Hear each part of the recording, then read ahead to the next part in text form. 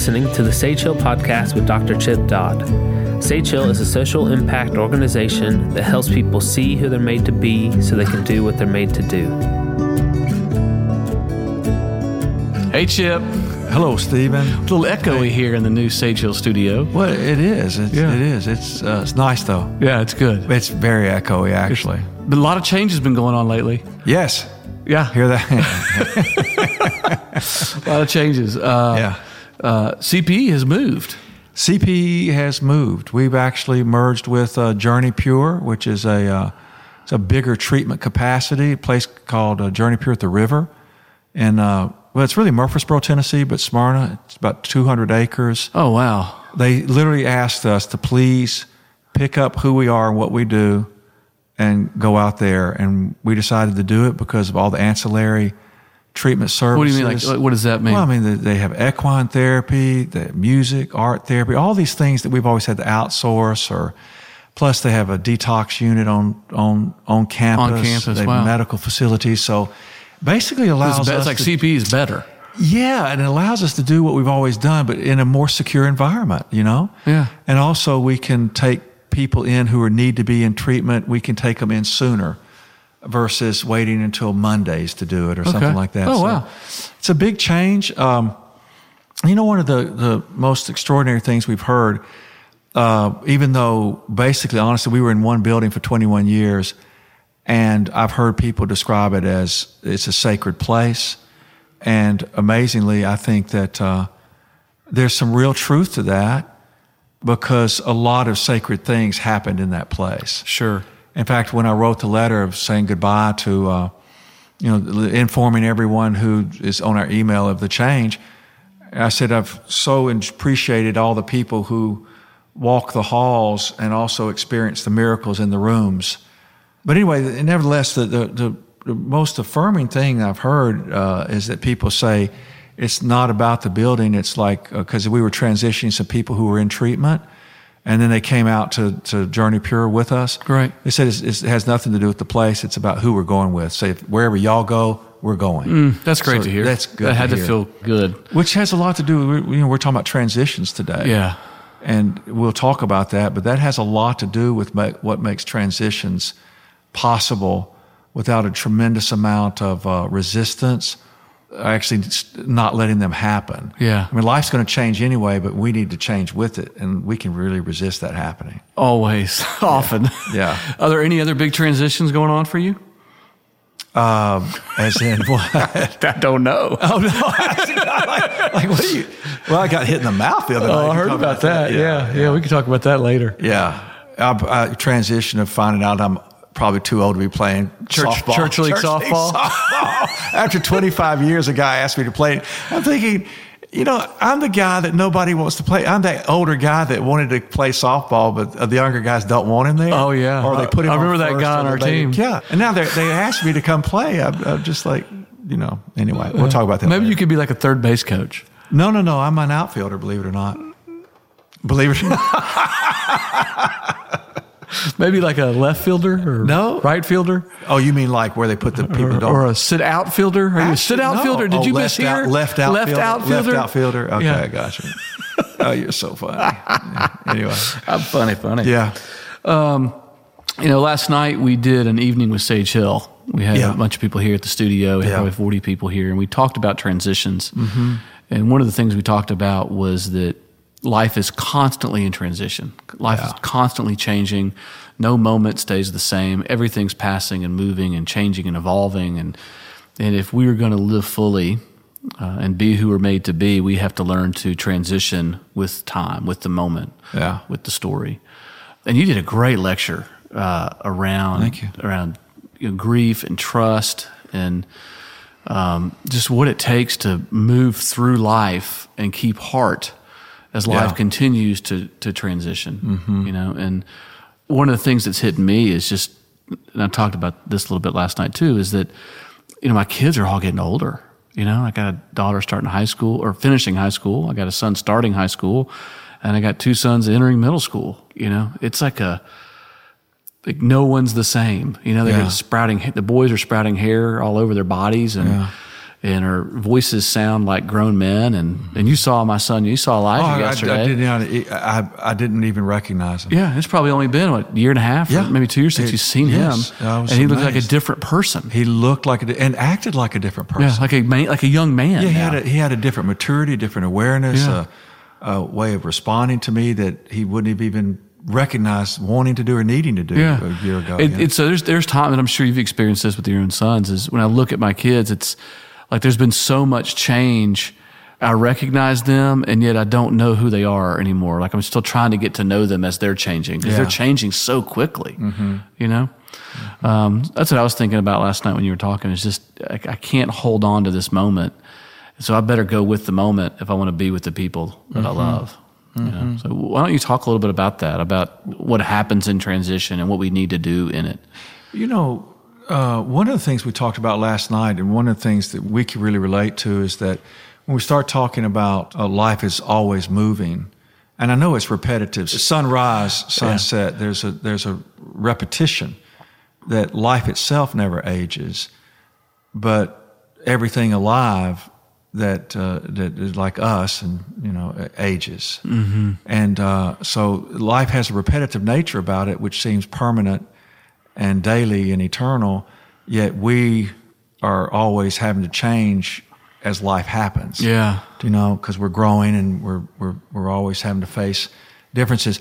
And we talked about last night that for every single event of movement, transition means passageway or passage or going across something or over something. But for every single change that occurs in our lives, there are feelings that go with those changes.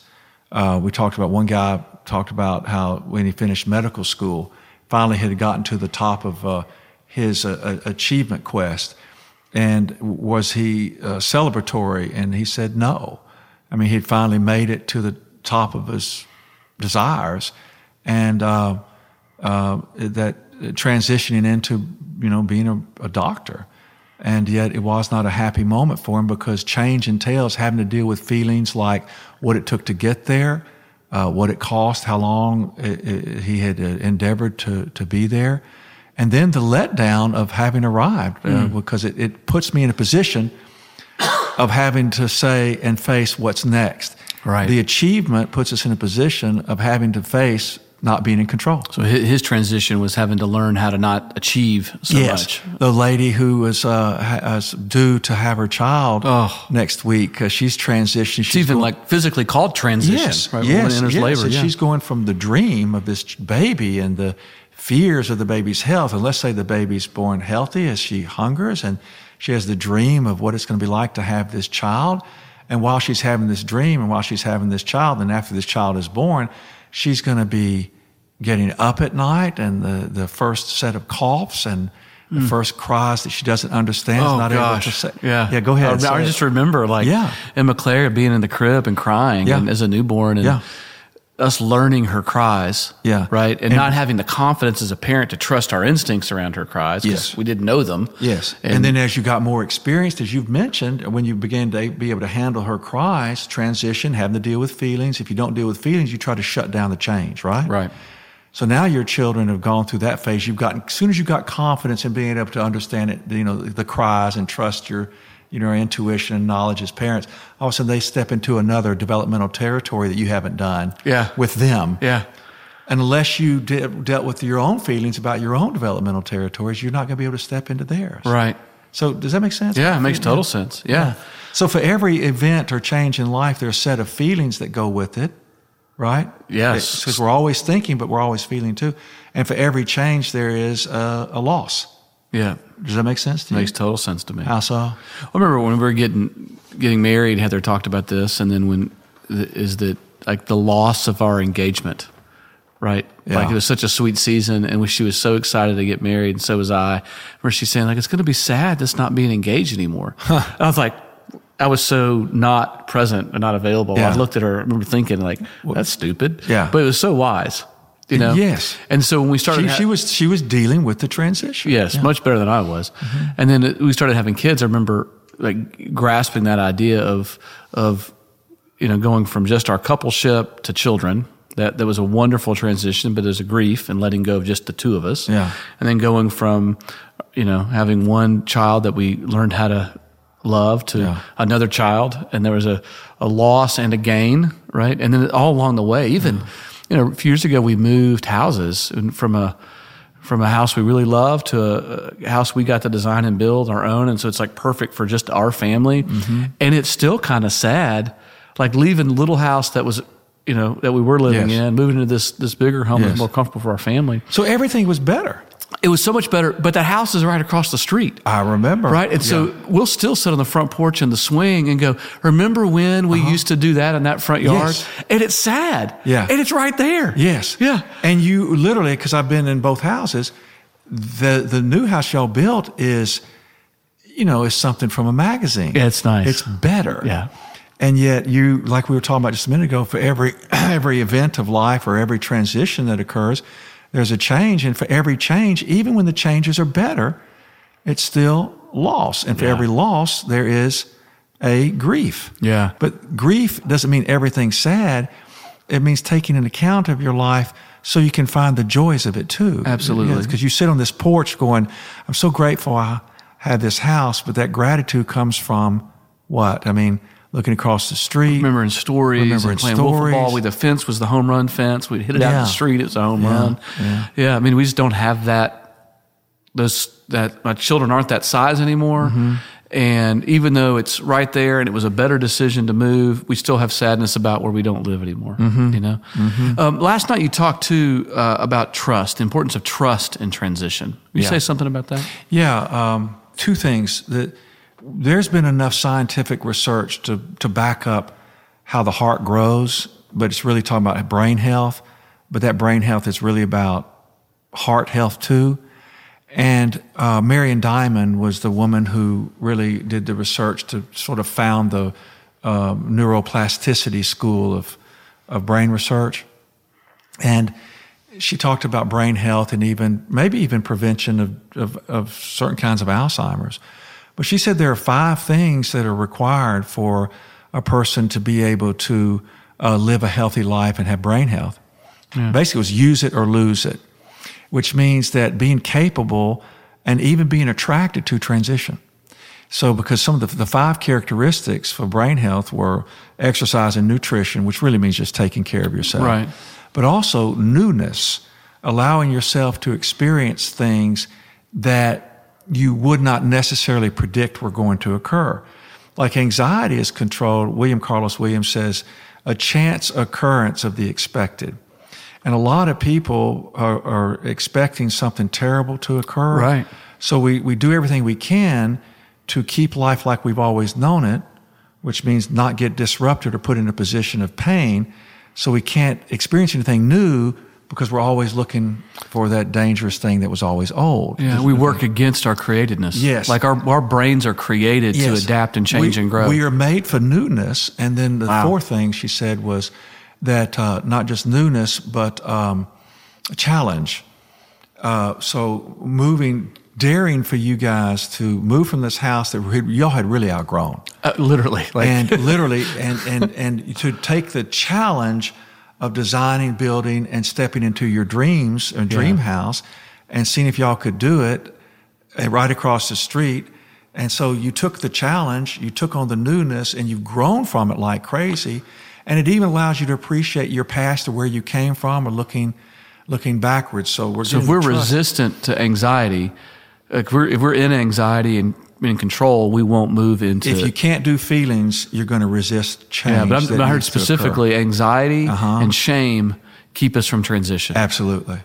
Yeah, not willing and doing whatever I've got to do to not being put into position of having feelings of loneliness, hurt, sadness, all those kinds of things. So if I want to get better at transition, I need to be better at dealing with my fear and dealing with my healthy shame. Yes. Okay. Yes. And being willing to feel lonely, sad, hurt, fearful, and also making room for gladness, because gladness is very scary because we're letting go of control when we celebrate. Right.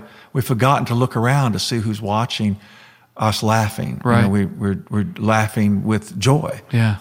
And then she also added, she said, I haven't found sort of a neurobiological, neuroanatomical proof of this, but she said love. relationship connection. Wired for relationship and love. Wired for relationship connection. And so a person who actually trusts is more capable of transition and dealing with transition because they're believing in something other than their own power to control life. Certainly. Yeah, so, you're trusting that maybe y'all could build this house. You're trusting that you and Heather could do it together. You're trusting that dreams can possibly come true. And trust is the ability to give yourself over to possibilities. It's like a way of willingness. Right. Because while we're attracted to permanence, we're also attracted to the risks of of exploration and going to see what else is out there, right? Yeah. And so trust it really means confidence in 4 things. Trust is ability to put my confidence in these 4 characteristics of the other. 1 is trusting the character. 2 is trusting the ability. 3 is trusting the integrity. And 4 is trusting the truth of whatever that other is. Now, those 4 words, they sound so... They do sound super similar. Well, and they also sound super invisible. They don't seem like concrete. It's kind of like you know it when you know it. Yeah, they're very relational. But character really means that's the signature. A character, that's the signature, the identity of that person, God. This is how God does. Character in writing. This is like it's like a character in writing. The signature character is like a signature. Oh yeah, that's Steve's signature. That's Steve. If Steve put his signature on it, then I can trust. And people have called me a character. Yes. Yeah. So character is 1, and then ability is this person is able to do what they say. Okay. And then integrity, this person consistently does what they say if they're able. Yep. And integrity means that the inside and the outside's match. Same through and through. Their heart, their voice, their face is all together. And then truth is that willingness to face exactly what really is occurring inside and outside. So those words all go together, but a person can actually transition if they're able to trust that there's something other than themselves that's going to be with them, carry them, they can speak their feelings to, they can connect with. And God is so important. And certainly that's God, but it also has to be other people. People, absolutely. I mean, I was working with a guy yesterday who spent his whole life basically like a robot getting the job done. I mean, he was as a young child, the rules of the family, father's alcoholic, the rules of the family were work, achieve, if you're going to get anything. Work, achieve, survive, work, achieve, survive. Married, became a very highly successful professional engineer. Work, achieve. And then basically some series of events occurred. The bottom dropped out of his life through, other forms of alcoholism. But anyway, he was waking up every day, go achieve, that's what you do, that's what you've got to do. And then one day he just couldn't. He literally everything just sort of stopped. He ran out. And then he, quote, found himself sitting in a corner in a fetal position, not knowing what to do with himself because he had no alternative when transition was required. Right. When it was time to step into life on life's terms, all he knew is what he had always known. And so he did everything he could to keep life like it always been so he wouldn't have to feel. And this guy, because this is a guy we've treated, but to hear him talk about trusting other people is amazing. He says, I can ask people anything now. I had forgotten how to cook, he said. He asked somebody, how do you scramble eggs? So they taught him how to scramble eggs again. He says, the wonder of getting to make eggs is amazing. He said, I had forgotten. Wow. He's alive again. Yes, but simple things like I had forgotten the smell of a steak on a grill. And he said, we were watching a movie the other night, and he said, I looked over because I found tears in my eyes, and I looked over at this other guy named Steve, and he had tears in his eyes, and I knew it was okay. Wow. So he's not just rediscovering taking risks, he's rediscovering normal. And normal is trusting ourselves and others in the transition. So it's about people too. And he was trusting that this other guy had a character, was able, had integrity, and was being truthful. Maybe we all need to find people like that. Yeah, You know, other people like who we can't transition without other people. Other people who are willing to show themselves and grieve and face change and face loss and so on. Thanks, man. That's helpful. That really is helpful to me. I enjoyed the talk last night, and I was glad to revisit some. It was really good. I wish the people could have been here because the talk's live, so it's better than this. I think. It's well, more, if they're more interactive. ever in Nashville on the second Thursday of the month, they can come to the Evening with Sage Hill. And there's one transition we really, most of us, especially, don't want to step into, and it's old folks. Death. It's death. We look forward to it at the same time. Just really don't want to have to face it. Yeah, we'll do another podcast on it. But thanks, man. Hey, thanks, Steve. See you.